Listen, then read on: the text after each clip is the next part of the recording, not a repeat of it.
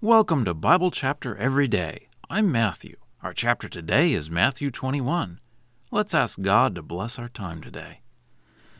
Heavenly Father, you are great. Your plan is great.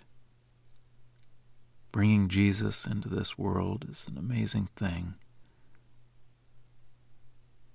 We pray that we would bring forth the fruit that our King deserves and desires, that we would not stumble or be crushed by him when he doesn't meet the expectations we have, but that we would conform ourselves to him and do his will. We pray this through Jesus. Amen. Matthew 21. And when they drew near to Jerusalem and came to Bethphage at the Mount of Olives, then Jesus sent 2 disciples, saying to them, Go into the village before you, and right away you will find a donkey tied and a colt with her. Untie them and bring them to me. And if anyone says anything to you, you will say, The Lord needs them, and he will send them at once.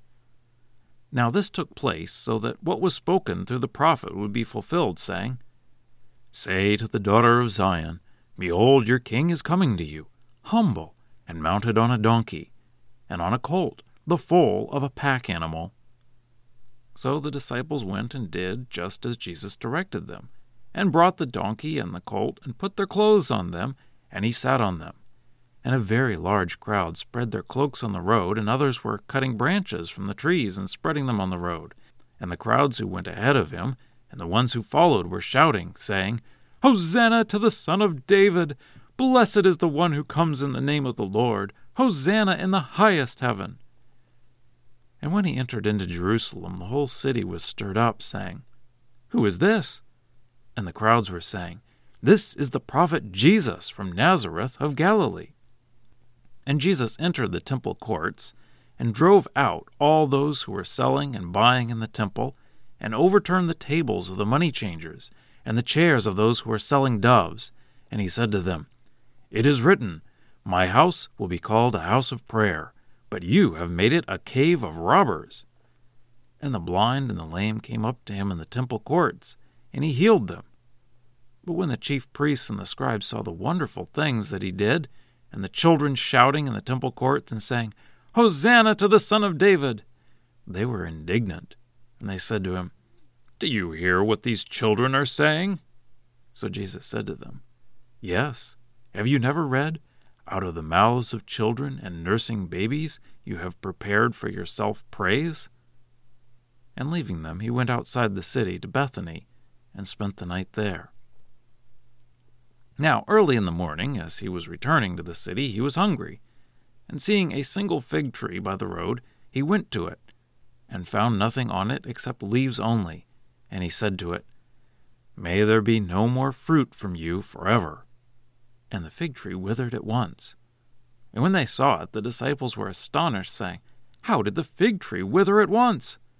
And Jesus answered and said to them, Truly I say to you, if you have faith and do not doubt, you will do not only what was done to the fig tree, but even if you say to this mountain, Be lifted up and thrown into the sea, it will happen. And whatever you ask in prayer, if you believe, you will receive.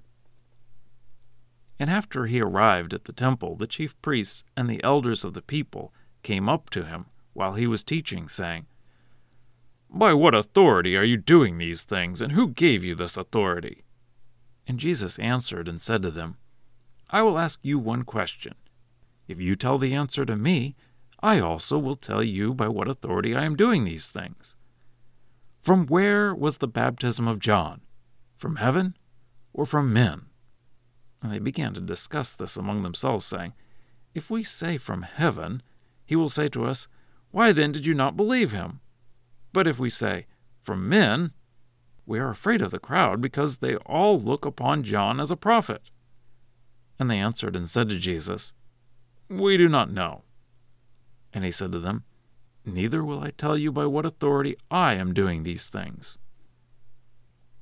Now what do you think? A man had 2 sons. He approached the first and said, Son, go to work in the vineyard today. And he answered and said, "I do not want to." But later he changed his mind and went. And he approached the second and said the same thing. So he answered and said, "I will, sir." And he did not go. Which of the two did the will of his father? They said, "The first." Jesus said to them, "Truly I say to you that the tax collectors and the prostitutes are going ahead of you into the kingdom of God. For John came to you in the way of righteousness, and you did not believe him. But the tax collectors and the prostitutes did believe him. And when you saw it, you did not even change your minds later so as to believe in him."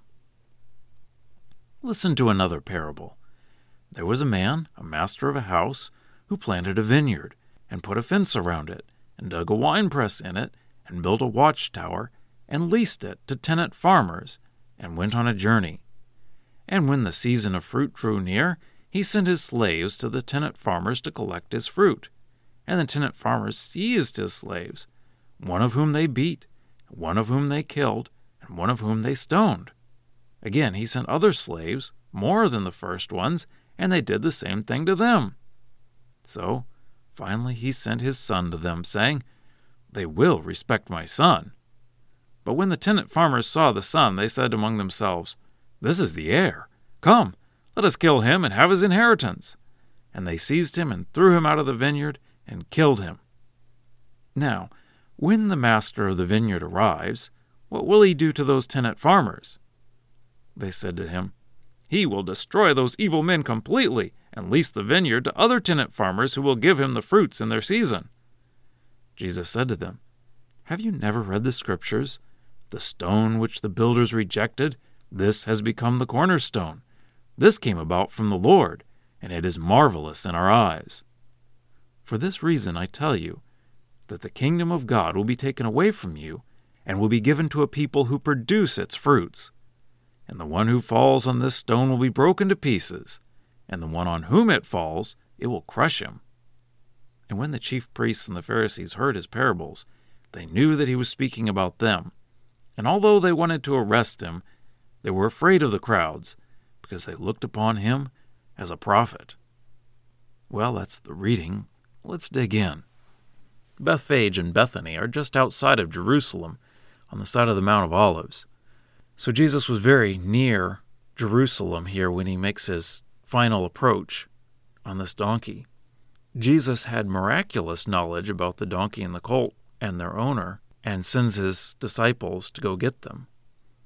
Jesus is intentionally coming into Jerusalem as a king. It is time for the showdown to begin. So Jesus is showing himself to be the king, and the crowds recognize this immediately. Jesus is fulfilling Zechariah 9, and the crowds call him Son of David, recognizing that he is the king. Jesus goes into Jerusalem and shows his authority by throwing out the money changers and sellers of doves out of the temple. They were there to help with the worship, so to speak, help people change their money into acceptable temple money and buy acceptable doves for sacrifice. And they were making some good money for the chief priest. But Jesus throws them out, saying they're turning the temple from a place of prayer to a place for robbers. So instead of the noise of money changers and doves, the temple is filled with people being healed and the shouts about the Son of David. The chief priests come to Jesus, and they are displeased with the noise of the children. But Jesus responds, "Yes, have you never read, out of the mouths of children and nursing babies you have prepared for yourself praise?" So Jesus says, those kids are right. Then we start to see what is going to happen to the religious leaders. The first parable we have is a visible parable in the fig tree. Jesus commands that the fig tree will never again produce fruit because it hasn't produced fruit, but it has leaves. It looks like it should have fruit, having leaves, but it has no fruit. So the fig tree withers. The disciples are amazed, and Jesus says, "You can pray in faith, and you can do the same thing and greater things."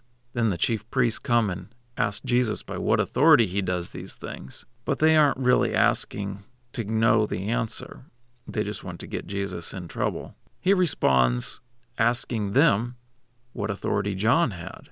If they truly answered that, then they would have the answer to where Jesus' authority comes from. But they want a politically safe answer. They can't find one, so they say, well, we don't know. So Jesus says, well, I won't tell you then, because they wouldn't accept his answer if they wouldn't accept who John was. Then Jesus tells these parables to explain what's going to happen and what he wants from these people.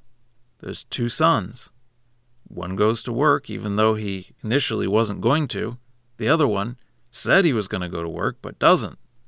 So which one did the will of his father? Well, of course, the one who changed his mind and went. And Jesus tells this parable, and again, it's fruit that is looked for here from these tenant farmers. The owner set everything up in motion. They just had to harvest the fruit and give him some. But they weren't willing, and instead they treat his servants shamefully. So finally he sends his son, and they see their opportunity and kill the son, thinking that now they would own the vineyard and do whatever they want and wouldn't be bothered with anybody asking for fruit. But of course, this will bring the wrath of the owner, and he will destroy those wicked farmers and find new farmers. The people say this themselves. So Jesus then makes the application from Psalm 18 about this cornerstone that was rejected by the rulers, the builders. And his conclusion is verse 43, "For this reason I tell you that the kingdom of God will be taken away from you and will be given to a people who produce its fruits." Remember John the Baptist in chapter 3, verse 7? "But when he saw many of the Pharisees and Sadducees coming to his baptism, he said to them, 'Offspring of vipers, who warned you to flee from the coming wrath? Therefore produce fruit worthy of repentance.'" So what fruit does God want from you and me today? And now for a deeper dive. Psalm 118 is quoted several times in the New Testament. The original idea is the builders of the temple going through the stones that they received from the quarry and rejecting one of them because it didn't look right to them. However, that was the most important stone, the chief cornerstone that they're supposed to start with and line everything up to. Peter quotes this psalm in his sermon in Acts chapter 4. Paul references it in Ephesians 2:20, saying that we are the temple built on Jesus. And Peter mentions it again in 1 Peter chapter 2, starting in verse 5. "And you yourselves, as living stones, are being built up as a spiritual house for a holy priesthood, to offer up spiritual sacrifices acceptable to God through Jesus Christ. For it stands in Scripture, 'Behold, I am laying in Zion a stone, a chosen and precious cornerstone, and the one who believes in him will never be put to shame. Therefore, the honor is for you who believe. But for those who refuse to believe, the stone that the builders rejected, this one has become the cornerstone, and a stone of stumbling and a rock of offense, who stumble because they disobey the word to which also they were consigned." Scripture quotations are from the Lexham English Bible, copyright 2012, Logos Bible Software. Lexham is a registered trademark of Logos Bible Software.